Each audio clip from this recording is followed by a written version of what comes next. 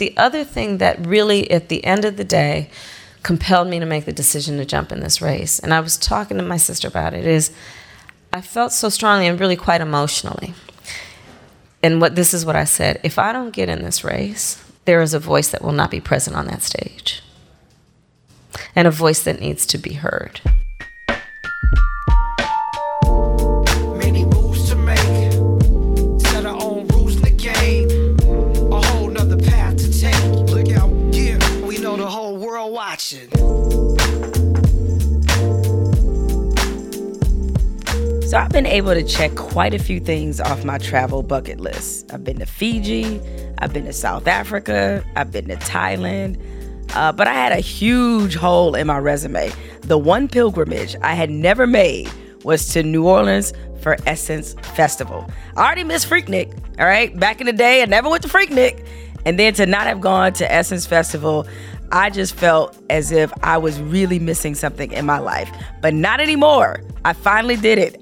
I am fresh off my very first trip to Essence Festival, and let me tell you, it lived up to the hype. First of all, the plane ride to New Orleans from LA was the blackest flight I have ever been on in my entire life. Everybody in first class was black except for one white girl, and she was going to Essence too. But the atmosphere was incredible. Took in a lot of the concerts.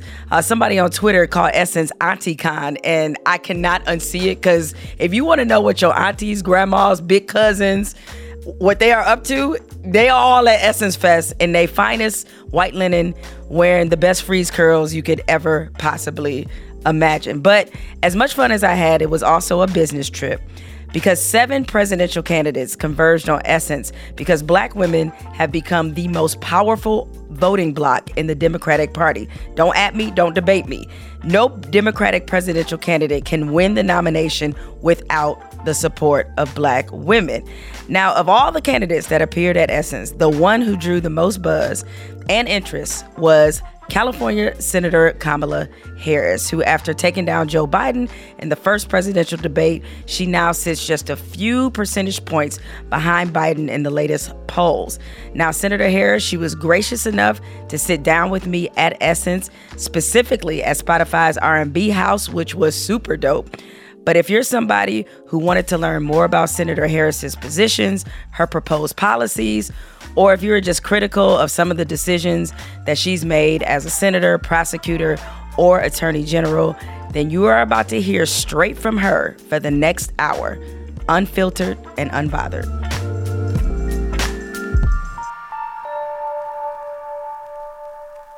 I have an embarrassing admission to make. Okay. I did not know that Coretta Scott King, wife, of course, of the late, great humanitarian Martin Luther King Jr., I didn't know she had a book, and I'm currently reading it now. It was written by Reverend Dr. Barbara Reynolds, who once did a cover story on her for the Chicago Tribune Sunday magazine. Anyway, there was something that she said, Coretta Scott King that is, that perfectly fits in with today's guest. This is what Mrs. King said. Women, if the soul of the nation is to be saved, I believe that you must become its soul. So it's fitting that today I get the pleasure of interviewing one of the 5 women running for president. And this woman right now barely trails Democratic candidate Joe Biden in a number of polls, California Senator Kamala Harris. Welcome to Jamel Hill is Unbothered. With you, Jamel. It's so great to be with you. It is great to meet you finally. I'm going to start with a quick story that's going to put you on blast a little bit. Okay. All right. So I was recently in Aspen, and I was on a panel about how Democrats basically need to get their shit together. Oh, you can cuss on this podcast, by the way. That's fabulous. I swear, I don't know what I'll do if you drop an F-bomb. I don't know. But anyway, so I was on this panel, and one of my fellow panelists was Jonathan Capehart, who is the Washington Post opinion editor. Now, according to Jonathan, your roasted chicken is the roasted chicken of all roasted chickens, meaning you make the best one on earth. So 1, do you agree with his assessment? I do agree with his assessment. And 2, when am I coming over to have some? You come over, now that you're in LA, if I ever get home, you come over with your fiance and I will cook for you. Oh, there he is. So you see, Wait, he right here. Yes, that's him right there. Versace. Yes. Uh-huh. That's That is husband You to come, be. you guys come over. And the joy of my life is to cook Sunday family dinner, and whoever's in town just comes. So you guys come, okay, for family Sunday dinner. Okay. All Not right. the rest of y'all in this room, because I see everybody like, am I invited? Nah, just invitation. No, I'm was just serious for us about to- that, though. I'm no, really and I'm serious about it, coming. okay? So I will, All right. I will be there. Okay. Of course, we're live here at Essence Festival. We found out when we talked off air, this is your first one too. Yes. Surprising. I know, and I'm embarrassed to say it Yeah. because I've always felt a connection to it. I think everybody I know comes in and pretty much on a regular basis. But it's so special. Yeah. It is so special. Maya, my sister, was joking that any of the flights coming in, we're just calling it the soul bus, right? No, Because agreed. it's packed with energy and with excitement, right? About knowing that we're all together under one roof, celebrating the brilliance, celebrating the power and the strength and the diversity and the sisterhood. Yeah. Right? Definitely. I mean, the flight that I took here from LA was the blackest flight I've ever been in all my life. And so it is awesome to see, like, the energy here is great. Every auntie is here that's in right. New Orleans right now. I'm here. I'm embracing my transition into auntie-hood, so I'm learning that it's great. I need some more linen and I need Yeah. some freeze curls, Yeah. and then I'll be all good. But it's also turned into the Democratic National Convention, because you're not on. It's not just you here. Beto O'Rourke is here. Elizabeth Warren, Cory Booker, Mayor Pete. So how did that happen? Why is Essence Festival suddenly becoming the center for political candidates? Well, I think it's because candidates have figured out that you need to speak to and hear from Black women and go there as opposed to expecting them to come to you. And I think that's a very big part of it, not only in terms of the symbolism of it, but just the actual fact of it. We look at just recent trends that at least, the general public has recognized, right? Which is the election of the senator from Alabama, or Barack Obama's election in 2008 and 12. And the general public, through those elections, has started to acknowledge the significance and the power of Black women in our democracy, both in terms of as an electoral force, but also as a force of always fighting for the future of our country and fighting to articulate the conscience of our nation. I mean, to that point, in the last election, 55% of eligible Black women voters, that's how many voted, which was, I believe, 6 points higher than the national average. Earlier today, you talked to women at the convention. You spoke to them. So what was your message to the Black women who are at this convention? There were a few. I mean, one was, I guess, mostly to recognize and thank all of the leaders who are under that one roof for owning their power and being such a force, and looking at it through an historical lens, which is, it has, you talk about Coretta Scott King, we could talk about Shirley Chisholm, we can talk about Sojourner Truth, we could talk about Maya Angelou, we could go down the list and talk about the powerful forces that Black women have been, that have shaped the history of this country, and have forced this country in many ways to move to a way that is more just, more right, more fair. And so, speaking to the group today, that was part of it, and acknowledging for me the shoulders upon which I stand. But it was also talking about the fact that, forever, maybe because I was only the second Black woman in the history of the United States Senate to be elected to the United States Senate, or that I was the first Black woman to be elected an Attorney General of any state, and I was the Attorney General of a state of 40 million people. People would always come up to me asking me this really original question, well, talk to us about Black people's issues. And I would say, you know what? I am so glad you want to talk about the economy.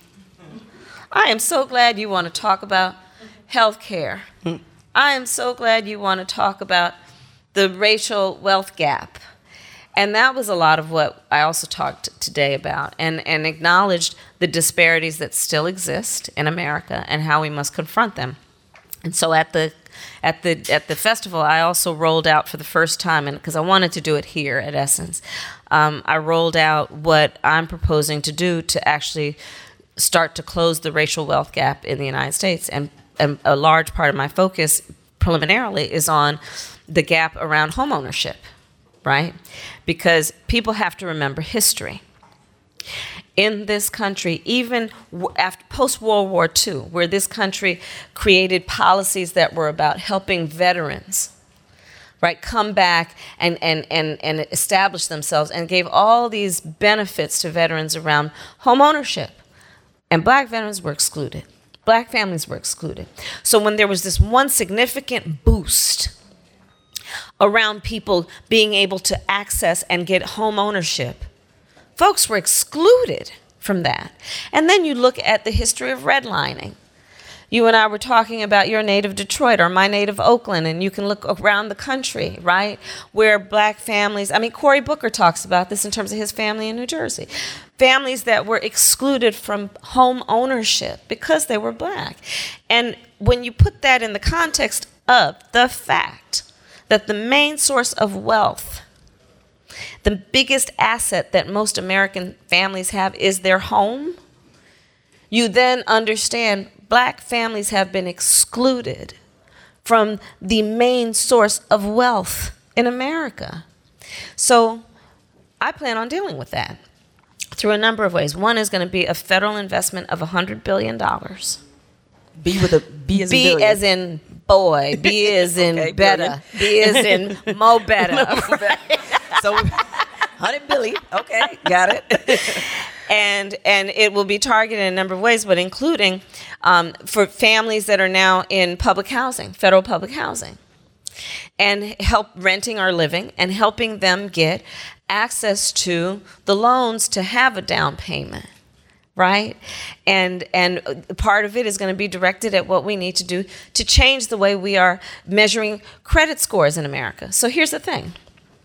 Credit scores, your credit score, if it's good or bad, will determine whether you have access to capital, whether you have access to loans, right? Yeah. You know? And so one of the things that we don't measure, which I intend to change, is we don't really have an accurate measure of people's financial responsibility. For example, in your credit scores, they're not measuring the fact that you pay rent on time. Let's measure that. Let's measure the fact that people pay their phone bill on time.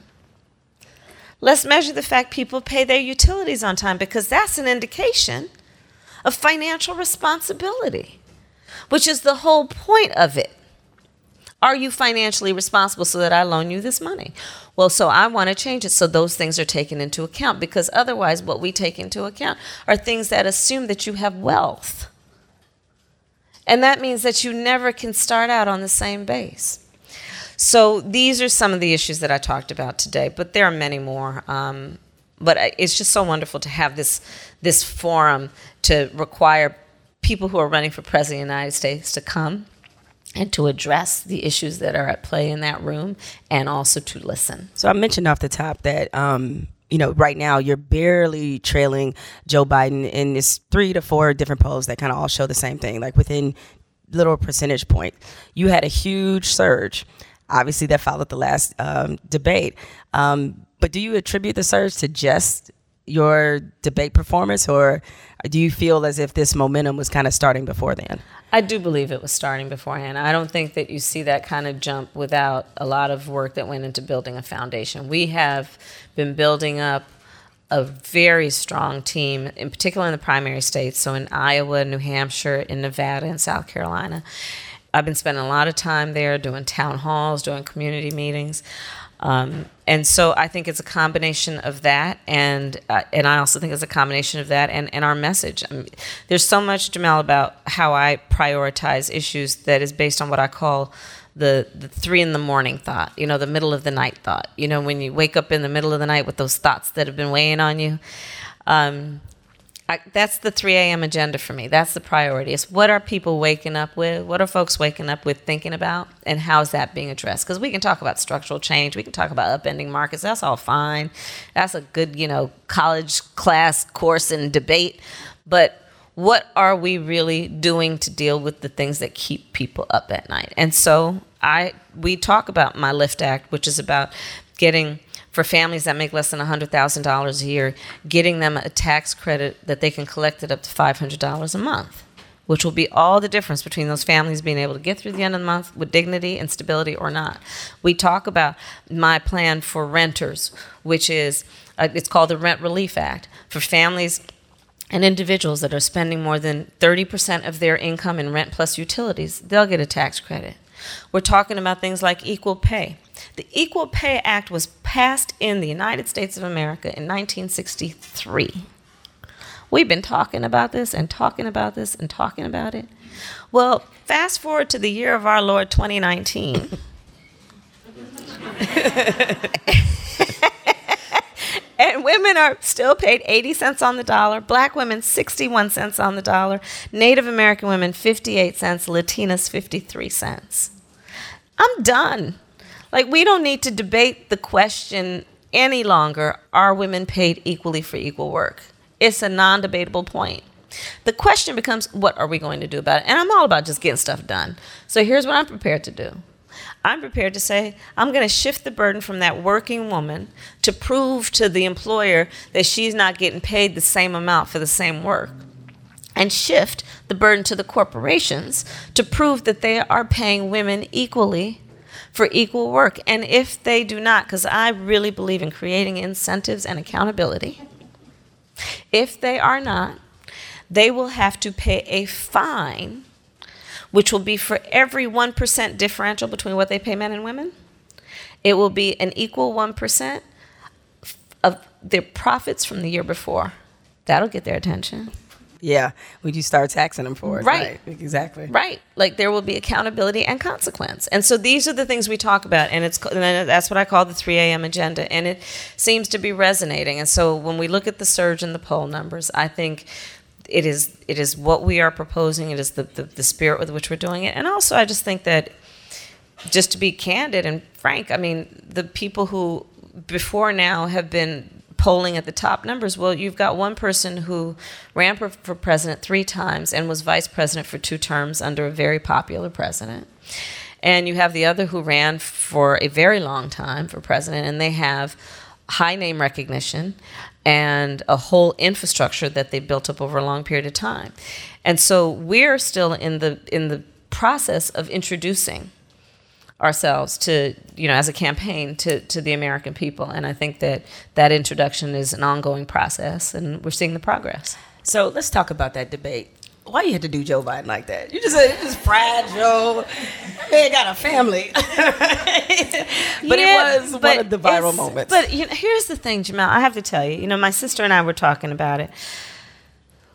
When I have to say when we, because it was a family decision too, made the decision to run for president, it was a long thought out process of making that decision. Because look, I mean, let me be very clear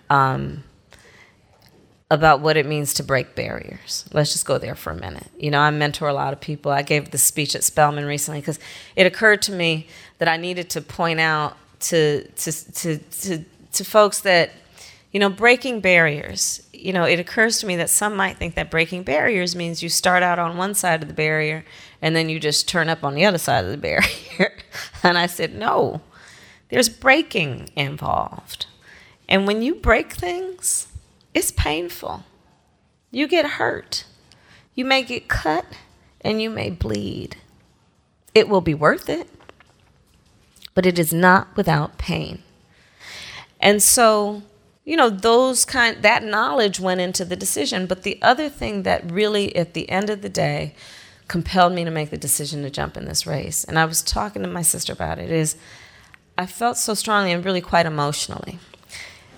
And this is what I said: if I don't get in this race, there is a voice that will not be present on that stage, and a voice that needs to be heard. So on that debate stage that night, I felt it was really important to insert into this conversation about these segregationists that they stood in the way and built their reputations and their careers on opposing the integration of America's schools. They built their reputation and their careers on the segregation of the races. And if they had their way, I would not be a member of the United States Senate, and I would not be running for president of the United States if they had their way. Cory Booker, I mean, we can go down the line in terms of the leaders of today who probably would not be present to articulate issues that must be spoken and heard. And that's why I said it. And that's why I talked about the issue of busing and that there were real people behind that. And I can't tell you the number of folks that I've met since that debate who have come up to me, some with tears in their eyes, and said, you know, I was bused, and nobody ever talks about that, and it's something I don't talk about, they would say. But this is part of America's history that must be acknowledged. So that's why I felt the need to say it. Yeah, and for those who didn't watch or didn't see, essentially what happened was that, you went after Joe Biden because he is somebody who opposed busing. Yes.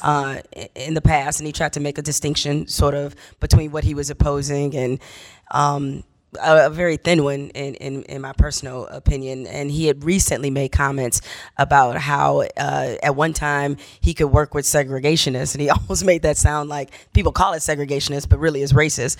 And he made it sound like he deserved some kind of cookie because, that was a time back then and whatnot. So it was just a full blown exchange that, of course, went viral. You had both viral moments because when you told basically everybody to shut the hell up in a very kind way. They didn't want to see a fight, because you guys are jockeying for position. But had you made the decision going into it that you were definitely going to say that to Joe Biden, or was that something that came off the cuff? It was, if the topic came up, I planned on saying something. Because, again, it needed to be said in this national conversation. I mean, I had already spoken out about, and publicly spoken out about, in the days leading up to the debate about his statements about those segregationists. And what I said then is that, exactly what I just said here, had they their way, I wouldn't be a member of the United States Senate or a candidate for president. I had already said that is just something where we're going to have to disagree, because I believe in working to find common ground. I have a track record of working to find common ground.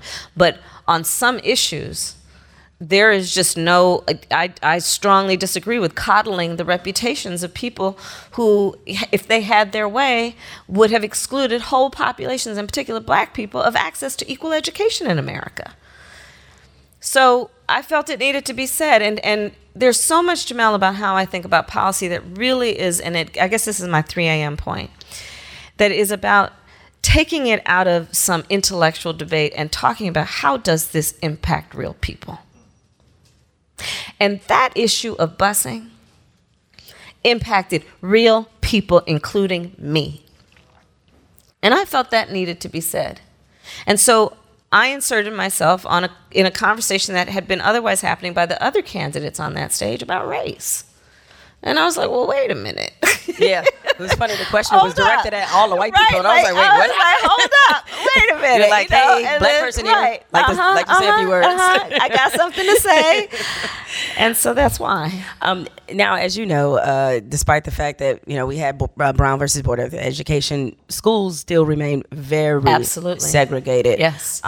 Is that something that you plan to address as president? Okay. Absolutely. And how so? And well, for the listeners' audience, for the listening audience, Brown v. Board of Education was decided in 1954, and by a unanimous Supreme Court led by Earl Warren, former Attorney General of California, but also Thurgood Marshall's work informed.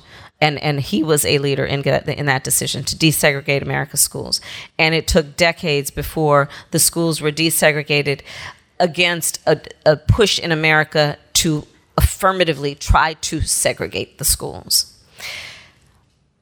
And the irony is that post-Brown v. Board of Education, when the schools started becoming desegregated, you saw a flight out of public schools.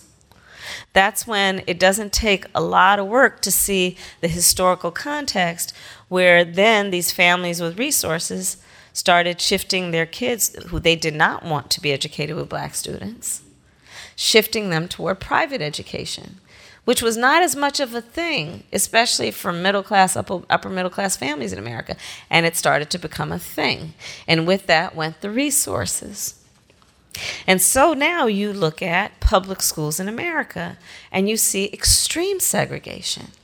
Not because of a legislative body that has said black and brown students cannot study with white students, but because of just what has happened around the separation of children based on socioeconomic and other reasons. So we do have segregation today. And under a Harris administration, one, I'm going to speak the truth about it. Because here's the other thing. Were we not talking about it at this level, it probably would not have been much of a conversation on this national stage around this presidential race. And I intend to always use my voice in a way that is to speak truth.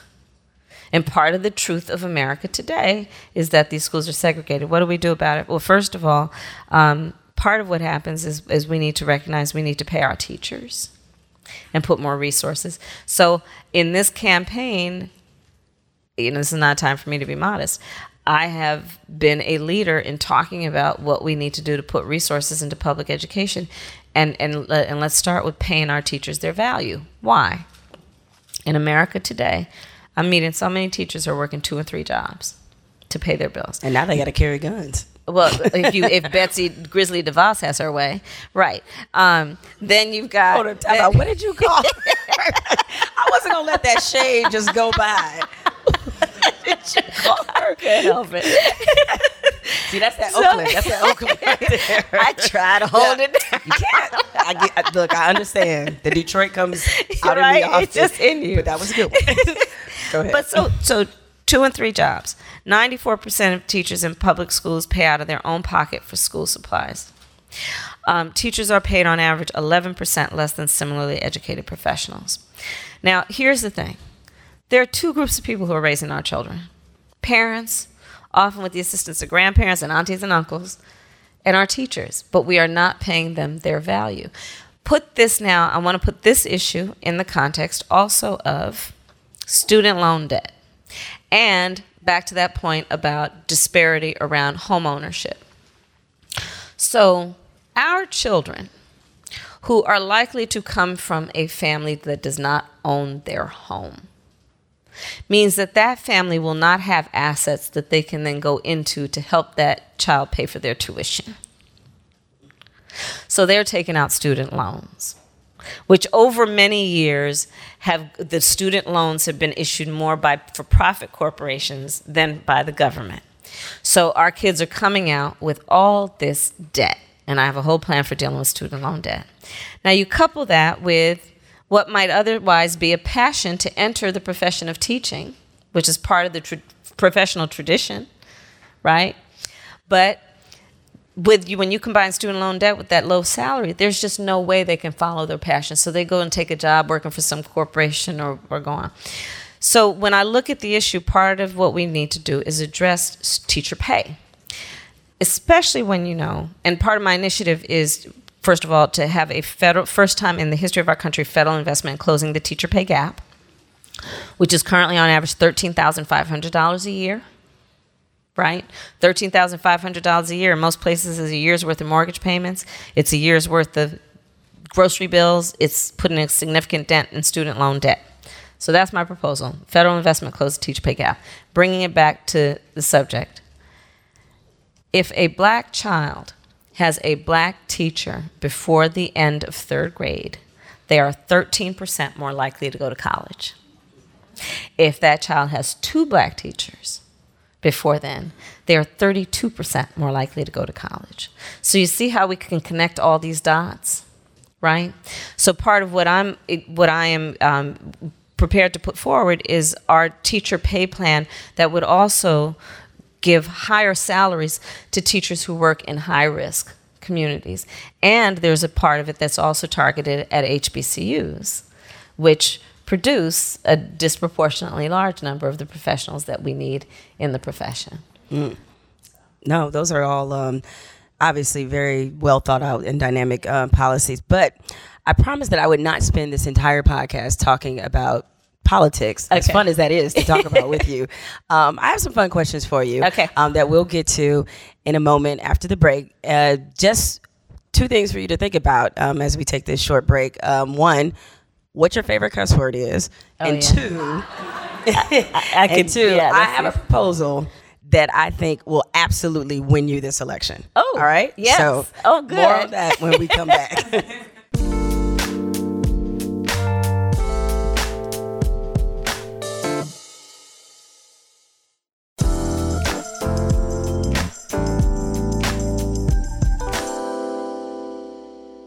So last month, I wrote about you for The Atlantic because I find that there is this specific conversation that's around you, around your identity, which I find to be totally honest, to be truly stupid and a very dumb narrative that I can't believe a lot of people are actually engaging in. Mm-hmm. You got mad bots out there now, especially after the debates. Yeah. It just feels like your blackness is always being put on trial. Mm-hmm. I mean, you went to Howard. You're an AKA. Have you ski-weed once since you've been here? I know you have. I have. Not in front of a camera. Okay. Oh, I have a story about that. Oh, okay, go ahead. So I wrote a book. Mm-hmm. Yes. I wrote, and some of my lines. Your line sisters are here? Oh, they are. Oh, God. Okay. See? Oh, Jesus. Here they go. So for the listening audience, they've now heard what ski-wee sounds like. Mm-hmm. Okay. So here's the thing. So I have my my book tour. This was in January of this year. I had my book tour. And we were... Oh, this is all going to come together. So we were at George Washington University. The place was packed, standing room only. And I'm on stage being interviewed by Jonathan Capehart. So he says, you went to Howard University. And, we're in D.C., a bunch of Howard alum there. They say HU, and right, okay. And so then I said, And so then... and then he said, and you pledged Alpha Kappa Alpha, to which my sorority sisters ski-weed. Well, there was a journalist in the audience from a so-called mainstream, very highly read and regarded newspaper who writes a tweet to the effect of, oh, this group, the audience really is very enthusiastic about Kamala Harris. They're even screeching. To which Black Twitter went bananas. And I was part of that. I was part of that Black Twitter. Right. I roasted it. I was like, just took this journalist to school. Yeah. And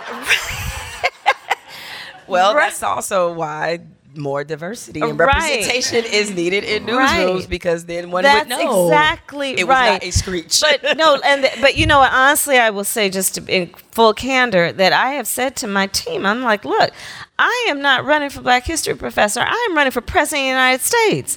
These people need to know Black history. And it cannot be, as it always ends up being, that the couple of chocolate chips on the stage have to be the ones teaching everybody else about America's history. It's America's history. And so the interesting thing about this campaign, to your point, is it's bringing out all kinds of stuff. Yeah, it is. And that we have to deal with and just figure out how and who, and, to be candid again, I have to figure out where I'm going to put my energy, because I'm also trying to talk about the fact that I am now proposing what economists have described as what will be the most significant middle-class tax cut for all Americans in generations in our country. And, for other people who can't figure out, am I Black enough? I kind of feel like that's their problem, not mine. And they're going to have to figure it out, and maybe they need to go back to school to figure it out. And maybe they need to learn about the African diaspora, and maybe they need to learn about a number of other things. But it is challenging, and to be honest with you, it is also hurtful. And it is real. So I don't mean to discount the significance of it, but I agree with you. I think it's misinformed, but obviously. Doesn't it feel very Barack Obama 2.0? It is, because he went through the same thing. Totally, it's like we didn't learn the first time. That's exactly right. I was a surrogate for then Barack, now our former president, during that campaign. And I remember actually doing an interview where I said, I'll never forget this, and I said to the journalist, I said, so here's the thing. I went to Howard University. And if you ever stood on this area in the middle of the campus that we call the Yard, you could look to your right and you would see young African-American students, in leotards getting ready for their performance from the fine arts school or tuning their instruments. You could look over there and see in white jackets, medical school. You could look over there and see people walking around briefcases, school of business, and so on and so on. You get the point.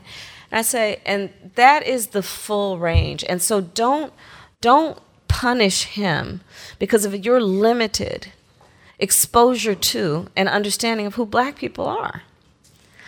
But this is part of the challenge, and you're right. And it was something that happened then and clearly is happening again.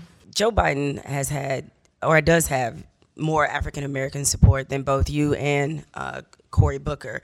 For you, how much, and you talk about challenges, how much does your background as a prosecutor and attorney general, how much do you think that has contributed to the fact that some African Americans, they feel skeptical about you? I think that there has been a lot of misinformation about my background, and so there's a lot of work that I need to do to just correct the record and be very clear. Look, I was born a daughter of parents who met and were active in the civil rights movement. I was born into a family and a community and a neighborhood where from the time I could first remember, I was acutely aware of the injustices in the criminal justice system. There is not a black man I know, be he a relative, a friend, or a colleague, who has not been the subject of some form of discrimination or profiling. My experience with racism is a very real experience that I've had since the day I was born. So when I made a decision after going to Howard and coming back and going to law school, when I made the decision to become a prosecutor, it was a very conscious decision. And I made it with a specific goal of knowing the power you can have to reform systems, not only from the outside, but also from the inside. And that's why when I was elected DA, I was one of the first in the nation as a prosecutor to start a reentry initiative focused on drug dealers, low-level drug dealers, and getting them jobs and counseling and support, knowing that so many of them took that road because that was the only economic opportunity they thought they had. I was one of the first in the nation to work on what we needed to do around young women who were being arrested as teenage prostitutes, when in fact their background was such that they had been, neglected, they had been so badly treated that they needed to have a safe house instead of being sent to juvenile hall. My background is that as Attorney General, I was one of the first, I think the first as a state, to require my agents to wear body cameras. As United States Senator, I've been a leader in our country on saying we need to reform the money bail system in America because it is not only a criminal justice issue, it's an economic justice issue, which is that people are sitting in jail in America every day simply because they don't have the money to afford bail, versus the people who have that money in their back pocket are out enjoying their lives with their families. So there's a lot that I need to do to help people understand not only the work I've done, but also to not buy into this idea that that we don't also want that we're going to have safe communities and fight for that. Because I think there's also some that would try and perpetuate a myth that suggests that we don't want to have safe communities. I am never going to apologize for prosecuting somebody who raped a woman or molested a child. I'm never going to apologize for that either. And there's work to be done. But I think that some of our opponents are actually trying to make what would otherwise be considered a strength into a weakness. And there is that manipulation that's happening as well. What policies would you say, or you just highlight a couple that you feel like you've evolved on? I know one that's come up a lot is the truancy policy that you took a very tough stand on as a prosecutor, where parents could be charged with a misdemeanor if their child, I think, missed 10% of the school year. Yeah, so let me talk about that. So when I was DA, I saw the extraordinarily high number of young black men who were under the age of 25 who were being killed. And people just accepted that would be the case. And so whenever there was a rash of homicides, you know, people, let's do more gang enforcement, let's put more police on the street. And I said, wait a minute. Let's do a study. Who are the homicide victims who are under the age of 25 when they were killed? And the data came back to me that included 94% were high school dropouts. So then I went over to the school district. What's going on? And I learned of the chronically and habitually truant students, 40% were elementary school students, missing 50, 60, up to 80 days of a 180-day school year. I learned that an elementary school truant is 3 to 4 times more likely to be a high school dropout, that at that time, 80% of the prisoners in the United States were high school dropouts, that a black man, if he is between the age of 30 and 34 and a high school dropout, is 2/3 likely to be in jail, have been in jail, or dead. And here's the thing. This was happening in my city, and nobody was raising the alarms about it. If it had been those kids in the rich side of town, you can best believe they would have shut down the system to address why the system was not serving those children. So when I took on this issue of elementary school truancy, it was to hold the system accountable, and it worked. First of all, not one parent went to jail, because that was never the intention. And secondly, we improved attendance by over 30%, because we held the system accountable to say, hey, you need to support these parents to get their children to school every day. Hey, these parents need to be informed about what is available to help and support them. It was stories like I learned because we were asking the question in a way nobody was. Because the expectations for these children were so low. Instead of understanding the capacity of these babies. And by the way, I'm talking about the system. The system's expectation of these kids were so low. I remember one case, people ended up asking a question, and learned that there was a mother who was raising 3 children by herself, homeless, holding down 2 jobs. Well, of course her children weren't going to school every day. But who had done what to concern themselves with that child not being in class? And it gets back, frankly, to another issue. And again, it's about what we're doing in terms of public education. That teacher is already saddled with over 40 children. And so it's like Smart Jamel is in the front row raising her hand every day. Well, they may not be concerned with little Johnny, who usually sits in the back of the class and half the time isn't there, because they just don't have the bandwidth to figure out why he's not in school today. But the system has to be more accountable to our children. And that's why I created that initiative. I was more of a middle of the classroom kind of job, FYI. All right, we're going to play a quick game called For or Against, so that people understand how you feel about certain issues, and so that they know where you stand. Okay. All right, marijuana legalization. Yes. For? Okay. Yes, for. Death penalty. Against. Against, okay.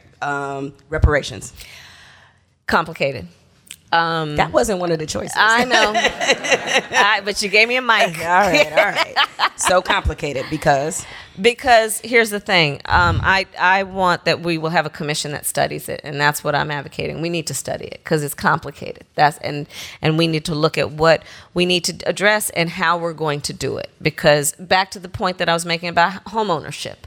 You can look at back to the point we're making about disparities around education. You can look at health outcomes when you know that black women are 3 to 4 times more likely to die in connection with childbirth. So there's a lot that has to be about looking at this in a way that is about structural and systemic investment in communities. And it can't, and so the way that's why I'm reluctant to have a simple answer to it, because frankly, I don't believe that writing a check is going to be enough. I really don't. And the worst thing that I think can happen is that checks get written and then everybody says, okay, stop talking about this now, without addressing the systemic inequities that are deep and require investment. So that's why I say it's complicated. I'll allow it. Gun control. We need reasonable gun safety laws. I actually have a plan for that, which is that I'm prepared to take executive order. You know, like everybody's got a really good idea on the stage about all kinds of bills that need to be passed. Congress ain't passing any bills. They don't have any courage. So as president, I will take executive action. And after 100 days, if they don't put a bill on my desk for signature, I will take executive action and put in place what will be a comprehensive universal background check requirement. I will, by executive action, prohibit the importation of assault weapons into our country, and I will require the ATF to take the gun licenses of gun dealers who break the law. And you say this as somebody who's a gun owner, correct? Yes. Okay. Yes. All right, so here's the proposal that's going to win you the election. Okay. All right. Day after the Super Bowl, national holiday. Yes or no? Oh, you know what? But I'm going to add to that. Okay. And let's make it a voting day. Yes. The day after the Super Bowl. Well, why not? If we're going to make it a holiday, because I believe that voting day should be a holiday. All right. And we can only put so many new holidays on the map. So I'm just trying to be efficient. There you go. I'm with it.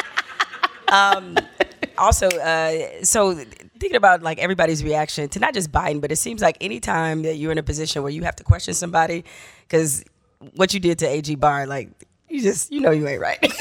I mean that in a good way. That you really get in people's shit. So with that being said, you think Donald Trump is afraid to debate you?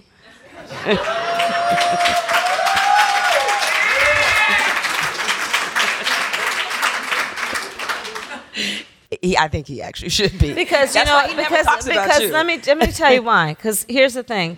When I'm in those committee hearings, if it's Barr, if it was Kavanaugh, if it was Jeff Sessions, for me it's about being there and just trying to get to the truth. Trying to get to the truth. And you know, like that old movie about, you know, you can't hide from the truth. Right? Few good men. Right, a few good men. And the truth, as it relates to Donald Trump and this administration, is that he has been a president who does not understand what it means to be commander-in-chief. When he embraces the Russian president, instead of agreeing with the American intelligence community that Russia interfered in the election of the president of the United States, he embraces a North Korean dictator instead of listening to the American intelligence community when they say that an American student was tortured and later died. He takes the word of a Saudi prince over the word of the American intelligence community instead of on an issue where a journalist was assassinated, a journalist who had American credentials. There is a lot to talk about in terms of talking about the truth. Let's talk about the fact that he came in talking about he was going to help working families, then passed a tax bill benefiting the top 1% and the biggest corporations in this country. Let's talk about the fact he said he was going to help those farmers. I've been spending a lot of time in Iowa. There are farmers in Iowa right now who are looking at bankruptcy. They got soybeans rotting in bins because of his so-called trade policy that was trade policy by tweet. So there is plenty of getting to the truth and plenty to debate on that stage to prosecute the case against 4 more years of Donald Trump. He leaves so many receipts. That's why I'm just like, it's not right. like, you know. That's exactly right. Just the so receipts many. are there. I don't even know where you would start. Well, I call it a rap sheet. It's another way to put it. All right, have you thought about what your favorite cuss word is? I know it already. It starts with an M and ends with a. Oh, yes.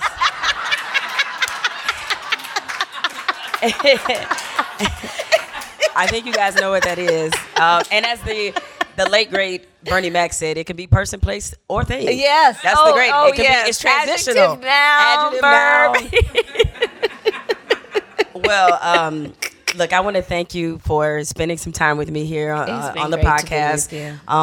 Thank you for your voice. Thank you for your voice. Well, it's so important. This is about you, not about me, but I'll take it in the form of some roasted chicken. Okay. I'm serious about that. And so even though this is not your favorite cuss word, I close out every podcast with an award-winning segment, or that I'm sure is the most popular in the country. It's a segment I call Fuck It, I'm Bothered. Yeah, I like that. Yeah. Okay. So unfortunately, it's not motherfucker I'm bothered, but it's just fuck it, I'm bothered. So that is coming up next. Again, thank you and good luck. Thank you. As you go forward. I look forward to memeing you constantly because you have the best memes. The Faces, was it Stairs? Kamala, I think that's my favorite one probably. But yes, thank you and good luck with everything. Thank you very much, Jamel. It's great to be everybody. with you. Bye, everybody.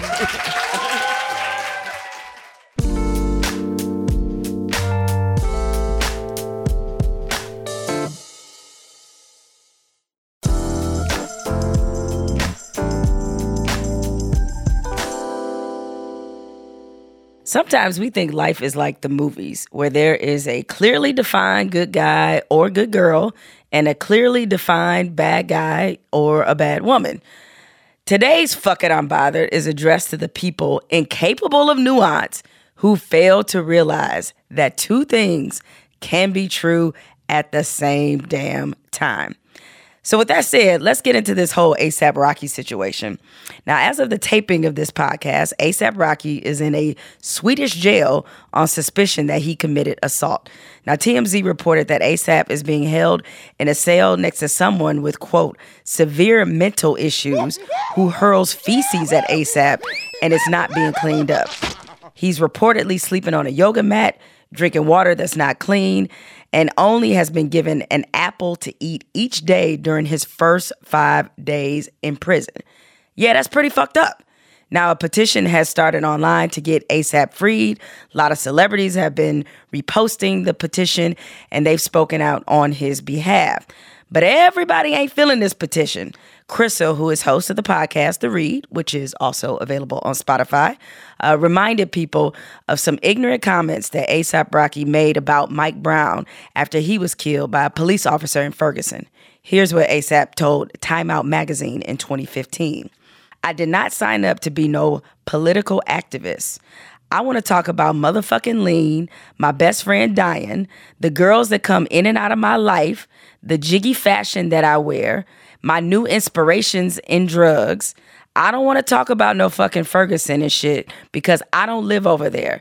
I live in fucking Soho and Beverly Hills. I can't relate. Ooh.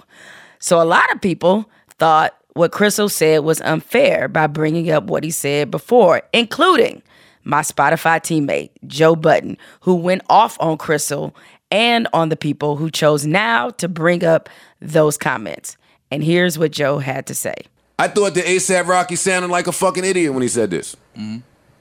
I also think he's in a really horrible jam and predicament. I'm certain some of these feelings aren't existing right now. Right. Mm. And that's fine. Like, it's only you fucking idiots that just won't allow life to teach us sometimes. Right. Like, why we can't just let life happen for people? Why we just always got to be public judge, jury, and like, no, come on, this is not the time. It's just bad timing. Now, Crystal and Joe got into it on Twitter, but I don't really care about that. As I said at the start of this, two things can be true at the same damn time. Yes, what A$AP Rocky said was tone deaf and ignorant. And he's made other comments that fall into that what about Chicago, what about black on black crime, all lives matter category over the years. Now, A$AP Rocky, he doesn't deserve to be in a foreign jail just because he said that, and we shouldn't be cheering about him being there and under those reported conditions. But there is a lesson here that all of us can learn. The empathy you don't extend is the empathy you won't receive when it's your ass that's in a sling. Now, right now, we live in a country that lacks empathy. I just saw a poll where 68% of white Christian evangelicals say the U.S. shouldn't house refugees. Never mind that it's right on the fucking Statue of Liberty. We're one of the most violent nations in the world because we lack basic empathy. It shouldn't take us walking in someone else's shoes to understand what it's like to be vulnerable. Now, Joe Budden is right that we sometimes have to let life be the teacher and just stay out of it.